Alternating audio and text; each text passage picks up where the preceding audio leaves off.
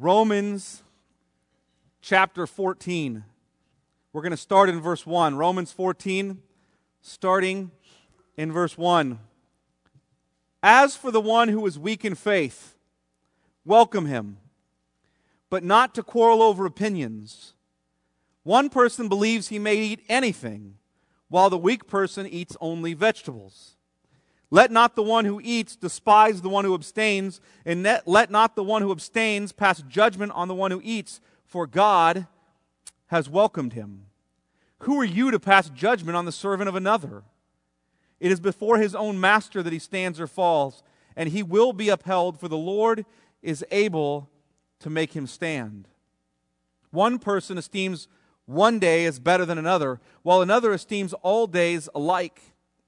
Each one should be fully convinced in his own mind. The one who observes the day, observes it in honor of the Lord. The one who eats, eats in honor of the Lord, since he gives thanks to God. While the one who abstains, abstains in honor of the Lord and gives thanks to God. For none of us lives to himself, and none of us dies to himself. If we live to the Lord, and if we die to the Lord. So then, whether we live or whether we die, we are the Lord's. For this end Christ died and lived again, that he might be Lord both of the dead and of the living. Why do you pass judgment on your brother? Or you, why do you despise your brother? For we will all stand before the judgment seat of God. For it is written, As I live, says the Lord, every knee shall bow to me, and every tongue shall confess to God. So then each of us will give an account of himself to God. Let's pray. Father, we ask that as we look at your word this morning, that you would help us to understand it, that you would help us to see it clearly, that we would be a church that pursues unity with one another, that does not judge one another on indifferent matters, that knows that we are servants of the Lord, that we pursue loving one another, and that we don't have divisiveness that exists among us. Father, that we would have the kind of unity that is between you and your Son, that the world would know that you have sent Jesus to be our Savior. Pray that you would help us to love your word, help us to live out your word. And we pray that this would be done for your glorious name. Amen. Well, a couple of weeks ago, really probably I think a few weeks ago, I said this, that love for one another, our love for one another as the church, is the greatest apologetic or the greatest defense of the faith that Jesus has given to his church. Jesus given his church. I got this from John chapter 17. So if you'd hold your hands in Romans chapter 14 and turn to John, that's 2 books back toward the beginning of the Bible. So go 2 books backwards. You're in Romans, go to Acts and then to John chapter 17. In John chapter 17, we have the prayer of Jesus. And Jesus is praying to his Father. And he begins by praying directly to his Father, and then he begins to pray for his disciples, and then he prays not only for his disciples or those whom we know as the apostles, but he prays for those who will believe because of their testimony or their word. That's us. In other words, you want to hear what Jesus was praying for you the night before he died? Here it is. Here's Jesus' prayer for you. Look at John chapter 17, starting in verse 20. I do not ask for these only being his apostles, but also for those who will believe in me through their word, that they, that's us, may all be one, just as you, Father, in me, and I in you, that they may be in us, so that, here's the purpose, so that the world may believe that you have sent me. You guys hear that? Why is the unity of the church, why is our love for one another the church's greatest apologetic, or the church's greatest defense of the faith? Why? Because unity is itself the very nature of God. Yes, he is diverse. God is 3 persons. There is diversity within God. 3 persons, Father, Son, and Holy Spirit. We refer to Him as the Trinity. But we don't just refer to Him as the Trinity because He is Father, Son, and Holy Spirit. We also refer to Him as a Trinity with the unity of God in mind, that He is one God, Father, Son, and Holy Spirit. Hear, O Israel, the Lord your God, the Lord is one. The Father and the Son and the Holy Spirit love one another perfectly and eternally, and they are one in essence and in purpose. They express perfect unity. And God created us to be diverse as well. God created, He said, what did He say? Let us make man in our image. Male and female, He created them. He made us to be diverse, but yet to have relational unity with Himself and with one another. That's how He created us. On the 6th day, God created man in His own image. Male and female, He created them. He created us to be His people, living in His place, under His rule and blessing, in perfect relational unity with one another, and in perfect love with one another. And the fall messed all that up. Look at Genesis chapter 3. Turn to Genesis chapter 3. We'll see what happens in the fall. We know that God has told Adam and Eve, as He's created them and put them in the Garden of Eden, the first man and first woman, our representative head being Adam, put them in the Garden of Eden. They were God's people in God's place, the garden, under God's rule and blessing. They were living in perfect relational harmony or unity with God and with one another. And He said, listen, I'm giving you 2 trees, or multiple trees here. One's the tree of life. All these other trees you can eat from. And then there's one tree, the knowledge of good and evil. You are not to eat from that tree. And Satan comes, and Satan says to Eve, you know what? Doesn't that fruit look good? It will make you wise. It'll make you like God. And Eve, seeing that the fruit looked good, said, you know what? I'm going to eat it. And then she turns to her husband, who's there with her, and he eats as well. And we have this scene that flows out of it. Look at Genesis chapter 3, verse 7.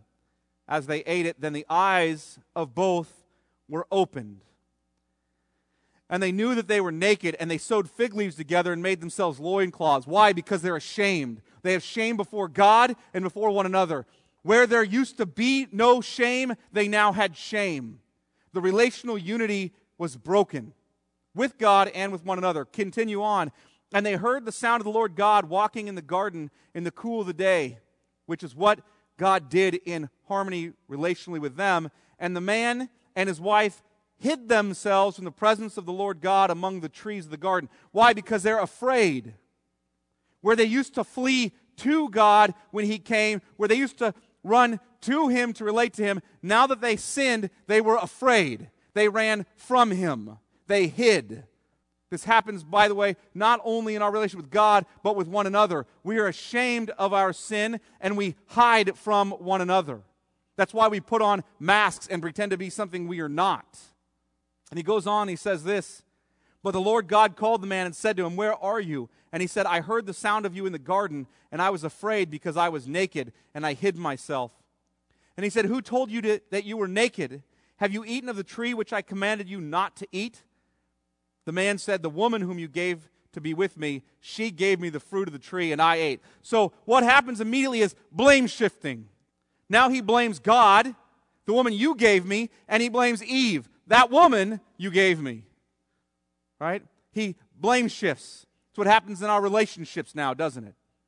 It's what happens in our relationship even with God. When things go wrong, people start to get angry with God. Start to shift blame away from sin in ourselves and others to Him. And we do that as well. Eve continues with this. The man said, the woman you gave to be with me, she gave me the fruit of the tree and I ate. And the Lord God said to the woman, what is this that you have done? And the woman said, the serpent deceived me and I ate. In other words, the devil made me do it.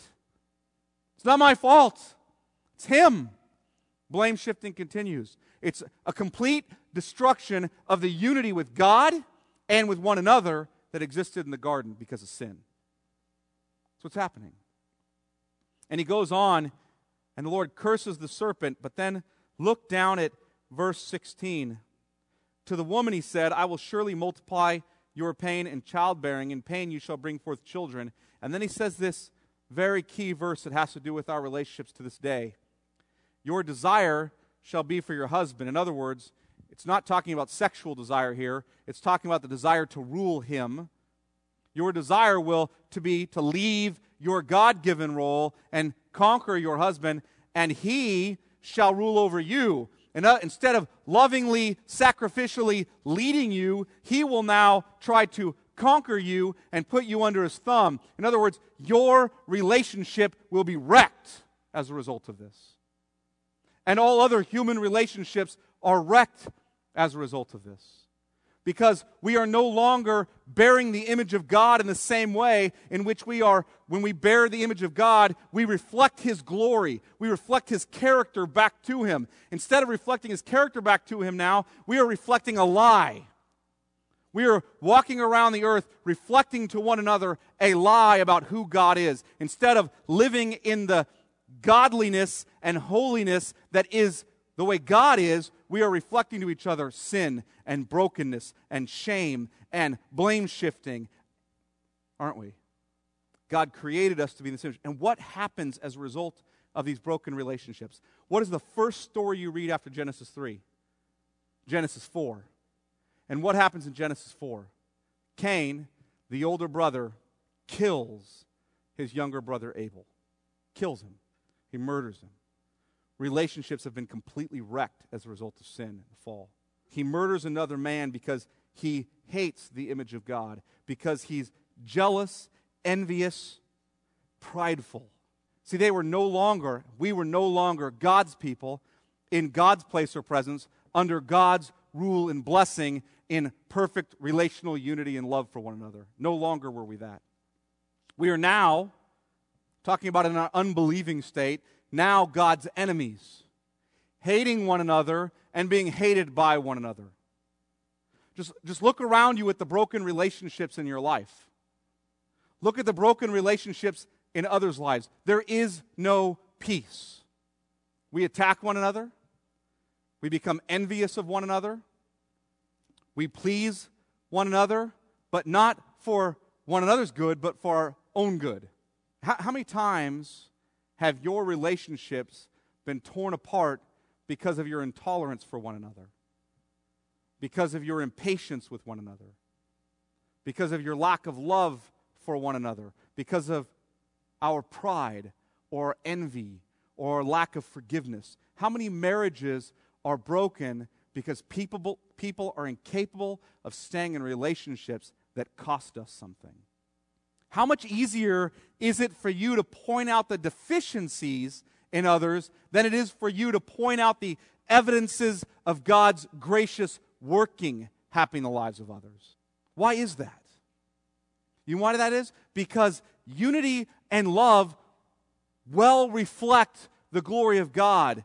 And our fallen hearts and Satan hate the glory of God. And so we're opposed to what brings him honor. And one of Satan's greatest weapons is to cause God's people to no longer reflect God's image because of their sin. Satan wants to steal God's glory. So he wants God's creation to reflect a lie about God. And what is the lie he wants to reflect about him? That we are not one, that there is no unity and love as exists between the Father and the Son and the Holy Spirit. He wants us to reflect that lie, not the truth. But God sent his Son, he sent Jesus to live perfectly the life that we failed to. He sent Jesus to be God's people in God's place under God's rule and blessing. He sent Jesus to love God and to love others perfectly because we failed to. To reflect God's image perfectly. To pay our penalty for our sin so that we, if we are united to him through faith, we will be forgiven of our sin, of our failure, and we will be counted righteous. We'll no longer be God's enemies, but his friends. We will once again, in Christ through unity with Jesus and faith will once again be God's people in God's place or presence under God's rule or blessing. We will now be God's people who are His friends, who are in relational unity with Him and with one another once again. See, Paul understands that. That's why after he articulates the fact that we're sinners under God's wrath, he can say this: but God, who is rich in mercy, because of the great love with which He loved us, even when we were dead in our trespasses, made us alive together with Christ. By grace you have been saved. Do you see what happened? In spite of our sin, in spite of our pride, in spite of our envy and jealousy and disunity and hatred of God and others, God loved us and sent His Son to give us a new life, to adopt us as His sons, to make us His friends, to bring peace between Himself and us. God sought peace with us. God wants to display the glorious Trinitarian unity throughout His church. You guys hear that? He wants to display the unity that belongs within that is within the Trinity. He wants to display that in His church. So God provided for that in Jesus. And Jesus knows that this unity will be threatened. He knows that that's what Satan will attack us. He will attack us at the very point of our weakness, which is our tendency not to love one another, our tendency to separate from one another rather than to come together with one another. He will attack us right there, and so Jesus prays for our unity. So Jesus prays for our love for one another. He knows Satan will work to undermine unity among God's people, and he knows there is no better testimony that Jesus was sent by the Father than that His people whom He saved love one another and find great unity. That's what He knows. And we see this initially with the church. Go to the book of Acts. After Pentecost happens, if you go to the book of Acts, seriously, turn there. Acts chapter 4. Acts chapter 4. We see from chapter 2, when the Spirit is first poured out at Pentecost and Peter preaches the gospel, we see an incredible unity and sacrificial love that happens among God's people. It goes all the way from chapter 2 through chapter 4 as the church grows and cares for one another. And look at chapter 4 specifically, Acts chapter 4 and verse 32, where we see the culmination of this love that they have for one another. Now the full number of those who believed, that's over 5,000 men at this point, not including women and children. This is a mega church in the truest sense of the word. The full number of those who believed were of one heart and soul. And no one said that any of the things that belonged to him was his own, but they had everything in common. They were not communists in the sense that they thought the government should impose taking away and redistributing wealth.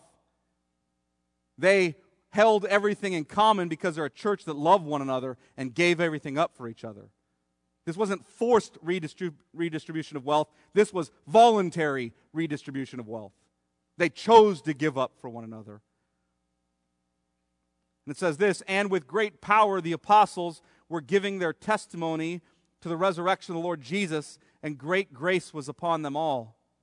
There was not a needy person among them, for as many as were owners of land or houses sold them and brought the proceeds of what was sold and laid at the apostles' feet, and it was distributed to each as any had need. Incredible unity and love for one another.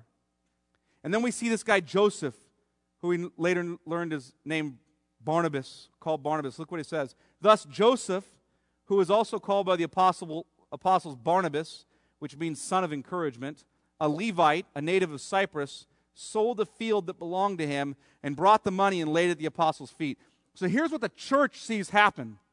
This guy, Barnabas, goes out and sells what he has. And he brings all the money, all the proceeds from that, lays at the apostles' feet. And the church sees this, and the apostles start calling him Barnabas, which means son of encouragement. You think, what a glorious time in the church. They're unified. They love one another. They're giving up everything for one another. They are demonstrating the love the Father and the Son and the Holy Spirit have for one another in the church, thus making clear to a watching world that the Father did send the Son. And then sin enters the camp. Satan attacks them right at this point. And look at chapter 5, verse 1. But a man named Ananias, with his wife Sapphira, sold a piece of property. And with his wife's knowledge, he kept back for himself some of the proceeds and brought only a part of it and laid it at the apostles' feet. Here's the problem right now.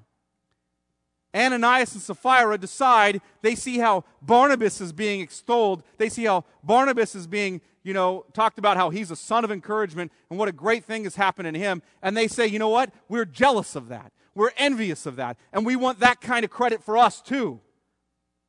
Let's go sell our land, but let's secretly keep back some of the profit. Now listen, Ananias and Sapphira do not have to give up all their money. That is not a requirement anywhere in the New Testament. Ananias and Sapphira's problem is not that they didn't give everything, it's that they pretended that they did so they could get the kind of encouragement toward them, the kind of praise that Barnabas was getting. That's their problem. Look what happens here. But Peter, verse 3 of chapter 5, said, Ananias, why has Satan filled your heart to lie to the Holy Spirit to keep back for yourself part of the proceeds of the land? While it remained unsold, did it not remain your own? It was yours. And after it was sold, was it not at your disposal? You could have done whatever you want with it. Why is it that you've contrived this deed in your heart? You have not lied to men, but to God. Here's the problem. You have kept it back, and you have done it. You've done this so that you will look good. You're not sacrificing for your love for the church or for these people in need. You're sacrificing for yourself. Then he goes on, and this is what happens next. Verse 5, when Ananias heard these words, he fell down and breathed his last. And great fear came upon all who heard it. And the young men rose and wrapped him up and carried him out and buried him. God struck him down.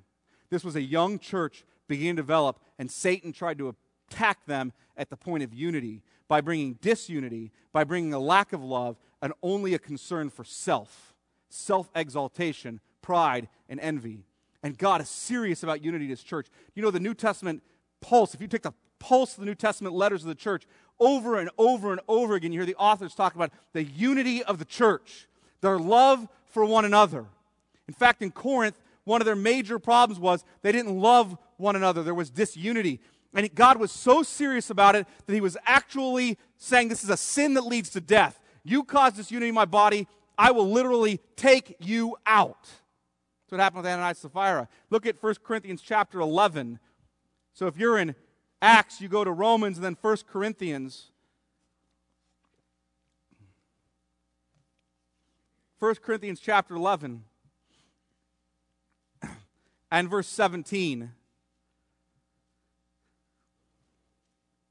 But in the following instructions, look what Paul's saying to this church. In the following instructions, I do not commend you, because when you come together, it's not for the better, but for the worse. You hear that?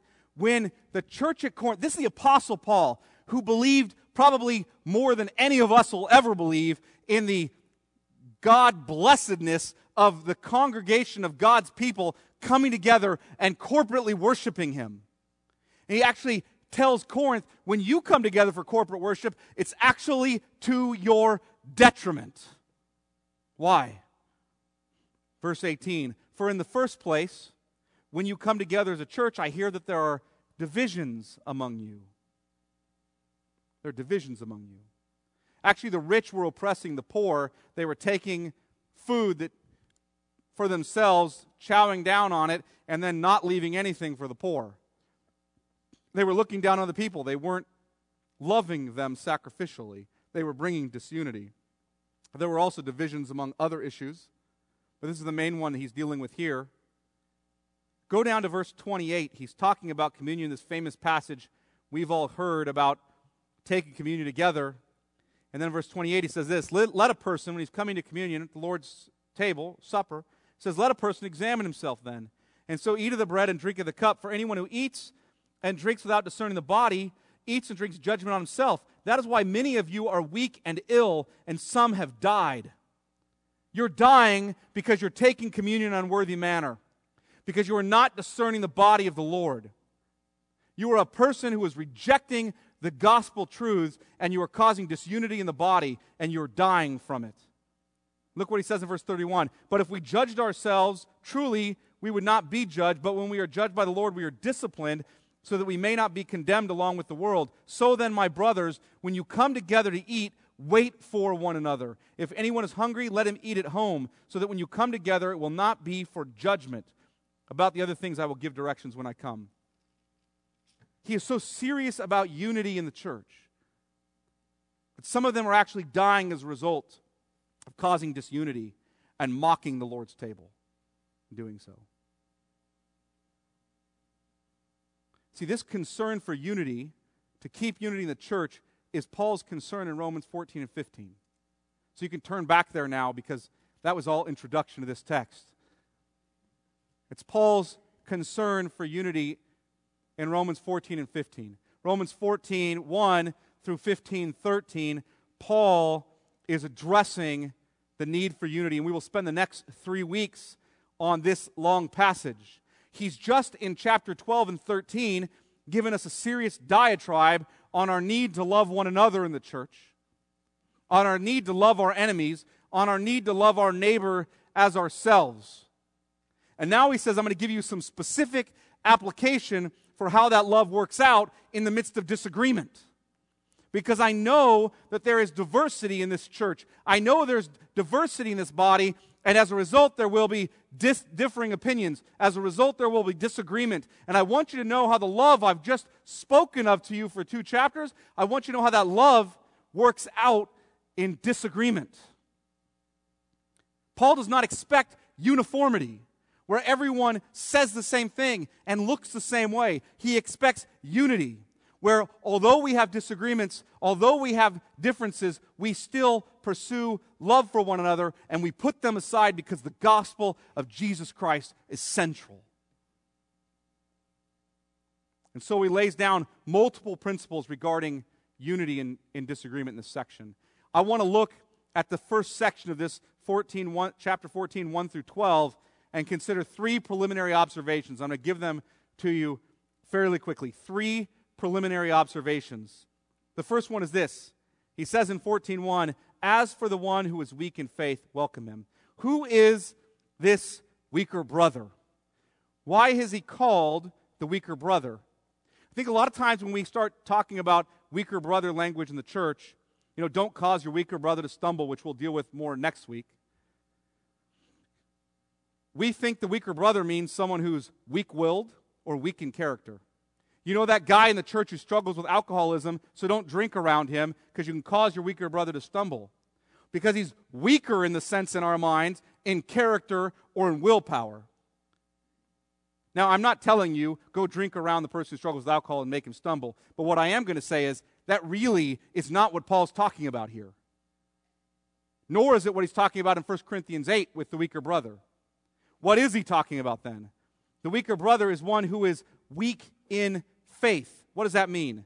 Well, let me tell you what his weakness looks like. Verse 1, what does he say? As for the one who is weak in faith, welcome him, but not to quarrel over opinions. Why would you be quarreling over opinions? Because his weakness in some way concerns a disagreement of an issue of human opinion, not God's clear word. In other words, your disagreement with him has nothing to do with what the Word of God clearly says. It has to do with some kind of human opinion. So in some way, his weakness is caught up with a disagreement over a human opinion. We know that. 2, verse 2, look at what it says. One person believes he may eat anything. That's the strong person in this text, by the way. While the weak person eats only vegetables. In other words, in some way, his weakness concerns not eating meat or being a vegetarian. In some way. We'll deal with it more as we go on. Second, look at verse 5. One person esteems one day as better than another, while another esteems all days alike. In some way, his weakness deals with the fact that he is celebrating certain holidays and feels compelled to. If he misses celebrating that holiday, he thinks in some way he's in sin. Third thing we know about his weakness, verse 21 of chapter 14. It is good not to eat meat or drink wine or do anything that causes your brother to stumble. In some way, his weakness has to do with the drinking of wine. He thinks he cannot drink wine. So what we know is there's a disagreement with the weaker brother between the weak and strong over matters of human opinion. There is a disagreement between the weak and the strong over eating meat, celebrating certain holidays, drinking wine. Third thing, he is the servant of the Lord. Verse 4, look what it says. Who are you, this is speaking to the weak and the strong, who are you to pass judgment on the servant of another? It is before his own master that he stands or falls, and he will be upheld, for the Lord is able to make him stand. He is the servant of the Lord. And look at verse 6. The one who observes the day observes it in honor of the Lord. In other words, the one who's keeping the holiday, the weaker brother, he's doing it in the honor of the Lord. The one who eats in honor of the Lord, since he gives thanks to God, while the one who abstains from eating this meat, he what? He abstains in honor of the Lord and gives thanks to God. For none of us lives to himself, and none of us dies to himself. In other words, what he says is, what we know about this weaker brother is not only is he abstaining from certain foods and wine, and not only is he feeling that he must religiously keep certain holidays on the calendar, not only is he someone we disagree with about matters of opinion, but he is a guy who is a servant of the Lord, who's seeking to honor the Lord in what he does, and who's giving thanks. That's what we know about this weaker brother. In other words, his weakness has nothing to do with a lack of willpower or a lack of character, because he has enough willpower to be a vegetarian, to abstain from wine, to keep certain days. He's abiding by his convictions. Further, his weakness is not legalism in the pure sense. His weakness is not legalism. It's not like what Paul deals with in Galatia. The church of Galatia, they're saying you have to avoid certain foods, you have to be circumcised so that you can be forgiven by God, so that you can be declared righteous. In other words, it's necessary to your justification, your forgiveness from sins, and your declaration of righteousness, that you not eat these certain non-kosher foods. That's what they're saying in Galatia. That is not what's happening in Romans 14 and 15.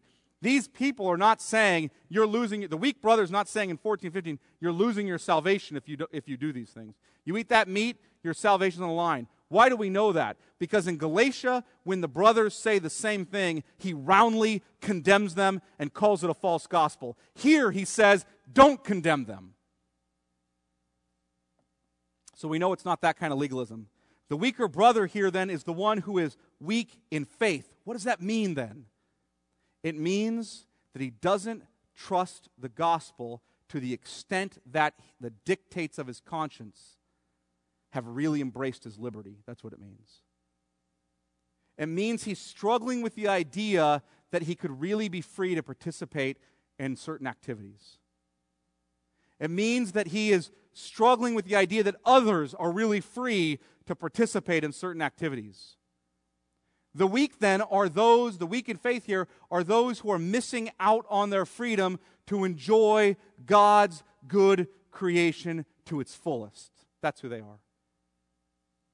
They are those who fear the exercise of their liberty will be their undoing or the undoing of another in their walk with Jesus. Hear that? They don't think they'll be damned by it, but they think that it will cause a disunity, some kind of break in their communion with God, that they'll be in sin in some way. They're weak in faith in the gospel. That's what they're weak in faith in.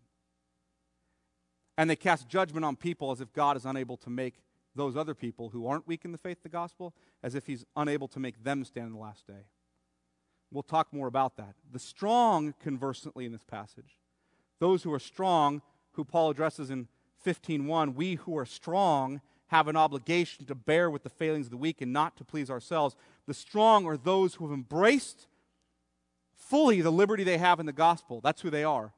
However, I think what we might get the misunderstanding of is that somehow Paul is primarily addressing the weak in faith in this passage, and he's not. he's predominantly addressing the strong in faith. And what he's saying to them is, I know some people struggle to embrace their freedom in Christ. I know this is true. And they can be judgmental of those who do embrace their freedom in Christ. However, do not despise them because of it. Instead, welcome them. Which leads to the next question. If a weaker brother in the first century was one who struggled with freedoms like eating meat or drinking wine or feeling the need, the necessity to celebrate certain holidays, what are the freedoms or liberty issues of today? What are the contemporary examples of these kind of liberty issues? The Reformers called these liberty issues or these non-essentials, these things that Scripture does not clearly speak to, they called them adiaphora. That was the name for it. Adiaphora, or indifferent matters. They're matters of indifference. And let me be clear about this. You're not free to sin. You are not free to do things like commit adultery or theft or murder. He's not talking about matters that are clearly addressed in Scripture as sin is off limits. He's also not only not talking about things that are clearly addressed, he's not talking about things that are clearly necessary, logical conclusions. For example, you can't reject the Trinity. It is a necessary conclusion of Scripture. He's talking about things that are possible logical conclusions. Some of the things that the Scripture doesn't speak clearly to. What is being addressed are what some people might call wisdom issues, right?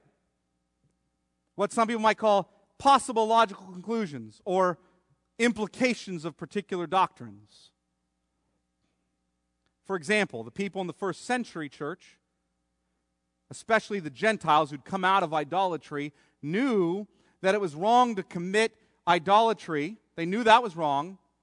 And so as a result, they did not want to eat meat that was sacrificed to idols. They wanted to avoid that. Why? Because they were afraid, we used to commit this kind of idolatry, so if we eat this meat sacrificed to idols, in some way we're seen as those who are participating in that idolatry once again. And so we want to avoid eating this meat. And Paul addresses them in 1 Corinthians 8. And he says this, therefore, as to the eating of food offered to the idols, we know that an idol has no real existence, and that there is no God but one. Food will not commend us to God. We are no worse off if we do eat, and no better off, do not eat, and no better off if we do. Hear that? You can eat that meat. What he says is, eating that meat sacrificed to idols isn't participating in idolatry. It's a step away from it. But isn't you're free to eat it? However, we struggle with that. And I make the comment a lot of times in evangelical circles, we talk about the 10 commandments, and then we have an 11th commandment. It comes out of our implication ethics, or our slippery slope ethics, and here it is. 11th commandment, thou shalt not step on the slippery slope. Right? There it is. That could lead to sin, therefore you better not step on that slope. Listen, and here's how it's played out. If someone worshiped the devil or mistreated that cow when they, or whatever they did in the process of bringing you that meat, then you're participating in their sin if you eat it. That's exactly what Paul says, is no, you're not. You aren't in sin by stepping on the slippery slope. You're in sin by doing something sinful. However, I want to be careful. If your conscience, and Paul will address this, and I'll address this more next week, but if your conscience is pricked by that slippery slope, if stepping on that slippery slope pricks your conscience, you're in sin if you do it. I know when I was in seminary, one of the things we weren't allowed to do was dance. I was married. I don't know why I can't dance, right? Dance with my wife, right? But we weren't allowed to. It's a slippery slope. Start dancing, next thing you know, right? So don't dance. Listen, it's not wrong to dance. I mean, there are certain ways I've seen people dance that are definitely wrong, right? But that's not the point. It isn't a sin to dance. But if your conscience is pricked by dancing, then for you it is sin. And Paul addresses you specifically, and we'll talk about it more next week. For you it is sin. So let me give you some contemporary examples of indifferent matters. And I'm going to go through them quick. Some contemporary examples. Don't write them all down. There's too many and I'm going to go too fast. And I will come back to them. Wedding rings. You have to wear a wedding ring. I hear people, because there are some guys that work in the oil field, so they take their wedding ring off so it doesn't get caught in the machinery. And I see people sometimes judge them because they don't have their wedding ring on. What are they out on the market? It's not very wise. Listen, do you know a few hundred years ago the Puritans didn't wear wedding rings because they considered wearing a wedding ring to be sin? Now we flipped the whole thing on its head. Holidays. You got a Christmas tree in your house? You're worshiping the God of the tree, aren't you? No, clearly I'm not. We think they're pretty and they smell nice. Is that okay? Last names changing in marriage. You always have to change the woman's last name, right? Or what is wrong with that couple? Well, what if changing that woman's last name because of some business venture they're involved in actually caused them problems? Because it caused thousands upon thousands upon thousands of dollars to be spent to fix years of a business enterprise. Maybe it's not the wisest thing for them to change it. Antidepressants or psychotropic medications. Clearly you have a lack of faith if you take any of those, right? Bible says nothing about that issue. Nothing. Dating versus courting. Man, this was a rage in Christian circles. If you date, you're clearly a sinner. You're supposed to court. None of us really could define what courting is. It was like dating, but with your parents on the date. Right? If you want to date some girl's dad, you're welcome to, but I think you ought to date the girl. But the point is, that was turned into a sin issue.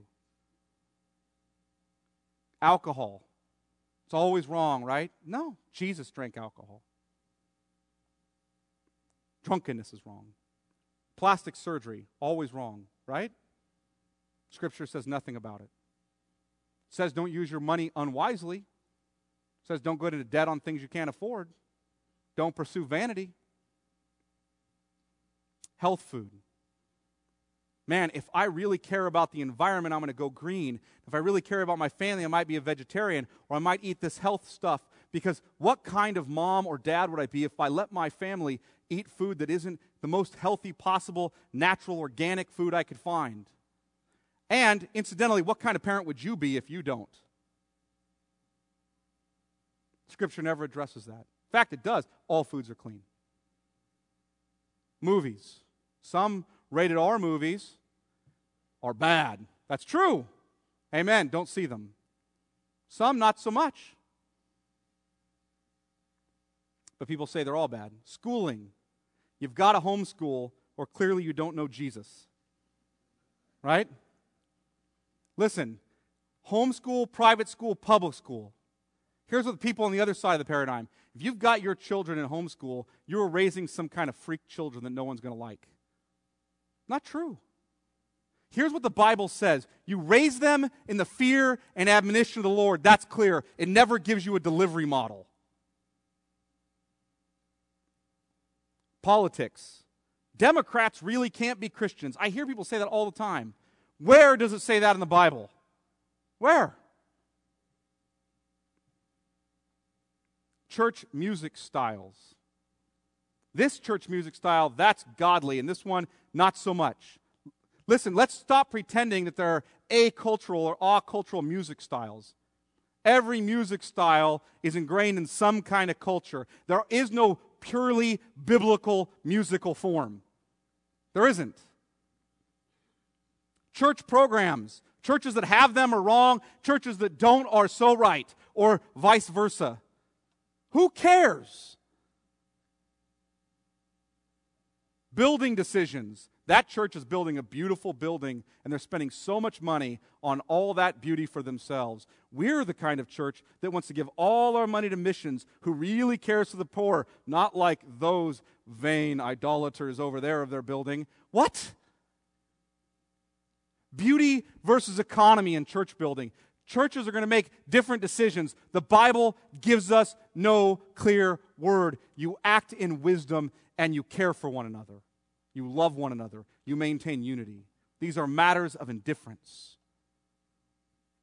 third major point today, and I'm going to try to go through these very quickly. How are we to respond to each other when we differ on indifferent matters? Hear that? How are we to respond to each other when we differ on the indifferent matters, on the matters Scripture doesn't clearly speak to? Let me give you 3 don'ts and 3 do's. Here they are.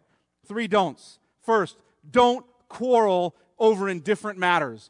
Do not quarrel over them. 14:1. As for the one who's weak in faith, welcome him, but not to quarrel over opinions. We're not to be quarrelsome people. You can debate indifferent matters. That's fine. Debate them. Sometimes Jason and I get together. We debate indifferent matters. As long as our goal in our debate is to build up, to encourage, and not to manipulate or tear down. You understand the distinction?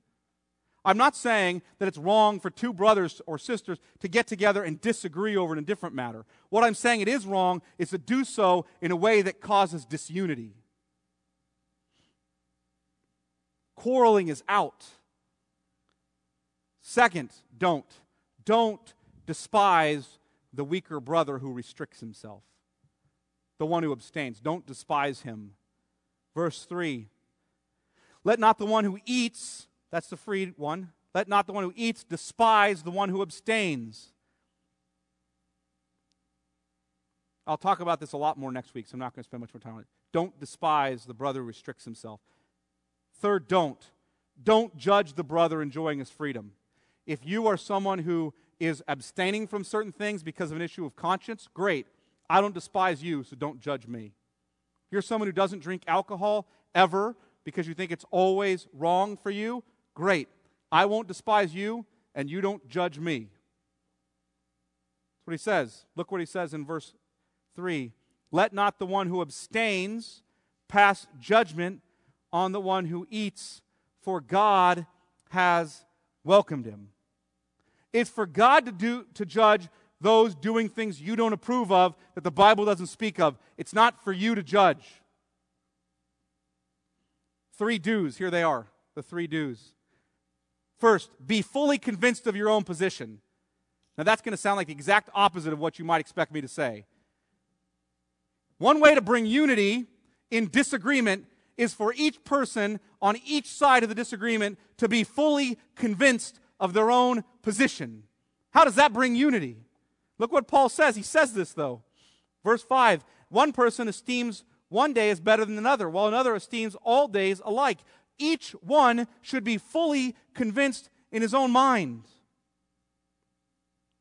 Hold your convictions firmly if you're to get along, Paul says. He doesn't say, hold your convictions more loosely. He commands you to hold them more firmly. Why? First and most important reason is because when you act, you want to act in faith that you're actually honoring God, that this is the best way to do what you think God's called you to do. That's why. Second reason is this, because it's possible, and this is the part that's hard for us to get a hold of in our immaturity, it's possible on indifferent matters to hold 2 opposite views and for both parties on each side to behave in a manner that glorifies God. Hear that? It's possible for 2 different people to take 2 different views of it and for both of them to glorify God. Look at verse 5 again. One person esteems one day as better than another, while another esteems all days alike. Go to verse 6. The one who observes the day observes it in honor of the Lord. The one who eats, eats in honor of the Lord, since he gives thanks to God, while the one who abstains, abstains in honor of the Lord and gives thanks to God. They're both honoring the Lord. Verse 14. I know and am persuaded in the Lord Jesus that nothing is unclean in itself. In other words, for me, I can eat anything. I can drink wine. But it is unclean for anyone who thinks it is unclean. I can drink the beer. I might go home and have a Heineken right after the sermon because of what you might think about my view on indifferent matters. Right? I can drink it and you could not drink it. And I would be honoring the Lord by drinking it, and you would be honoring the Lord by abstaining. Hear that? Goes on. He says this in verse 23. Whoever has doubts is condemned if he eats, because the eating is not from faith, for whatever does not proceed from faith is sin. In other words, the one who doubts, he's condemned if he eats. Sin for him, but not for me, Paul says. Second, do. So do, first one is be convinced of your own position. Second, believe the gospel promises. Do believe the gospel promises for your brother. Do believe them. Verse 1, God says to welcome him. Why? Look at the end of verse 3. For God has welcomed him. Look at verse 15 as well. For if your brother is grieved by what you eat, you are no longer walking in love. By what you eat, do not destroy the one for whom Christ died. In other words, what Paul says is, Jesus died to save that brother. God has welcomed him. Who are you to reject him? Hear that? Verse 4, look what he says. Who are you to pass judgment on the servant of another? It is before his own master that he stands or falls, and he will be upheld, for the Lord is able to make him stand. Now look at verse 7. For none of us lives to himself, and none of us dies to himself. If we live to the Lord, and if we die to the Lord. So then, whether we live or whether we die, we are the Lord's. For to this end Christ died and lived again. Here's why he died and lived again, that he might be Lord both of the dead and of the living. In other words, the Lord Jesus died and rose from the dead to be the Lord. He died to save him. Who are you to reject him? He rose from the dead to be his Lord. Who are you to push his servants around? He will return again to judge him. Who are you to judge him? That's his job. He will uphold him in the last day. Hear what he says? Believe the gospel for your brother. When you don't, when you think you need to judge him, or you need to fix him, or you need to get your wisdom on this matter, you know what you do? You step in some way and you say, you know what, brother? I don't really trust the gospel for you. I'm afraid that if you don't do just like me on this issue, that you may in fact be damned. I no longer trust that God will uphold you on that last day. Third, do prepare to give an account of your own life before God. Do prepare to give an account of your own life before God. Look at verse 10. Why do you pass judgment on your brother? Or why do you despise your brother? For we all stand before the judgment seat of God. For it is written, as I live, says the Lord, every knee shall bow to me, and every tongue shall confess to God. So then, now listen to the emphasis here. So then, each of us, will give an account of himself to God. Hear that? Prepare to give an account of your own life before God. Stop trying to give an account of your brothers. What I want to drive home throughout the next 3 weeks is that in this issue, Paul continues again and again to drive us back to Jesus and the gospel. Again and again. And what he drives us back to is this. Jesus lived to be a representative for you and for your brother. Jesus died to be the Savior of you and your brother.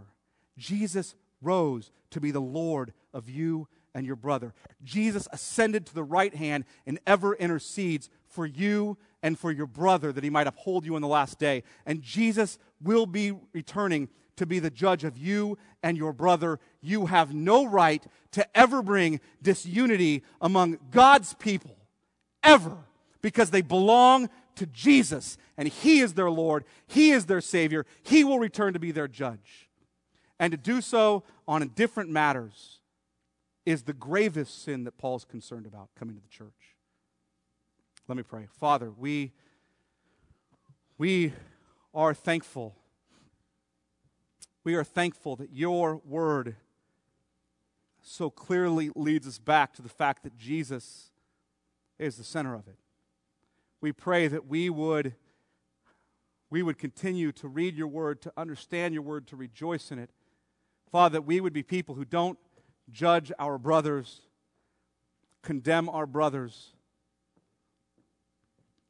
But Father, that we would be a people who recognize that you are their Savior, you are their Lord, you will return to judge them, you are at the right hand, ever interceding for them.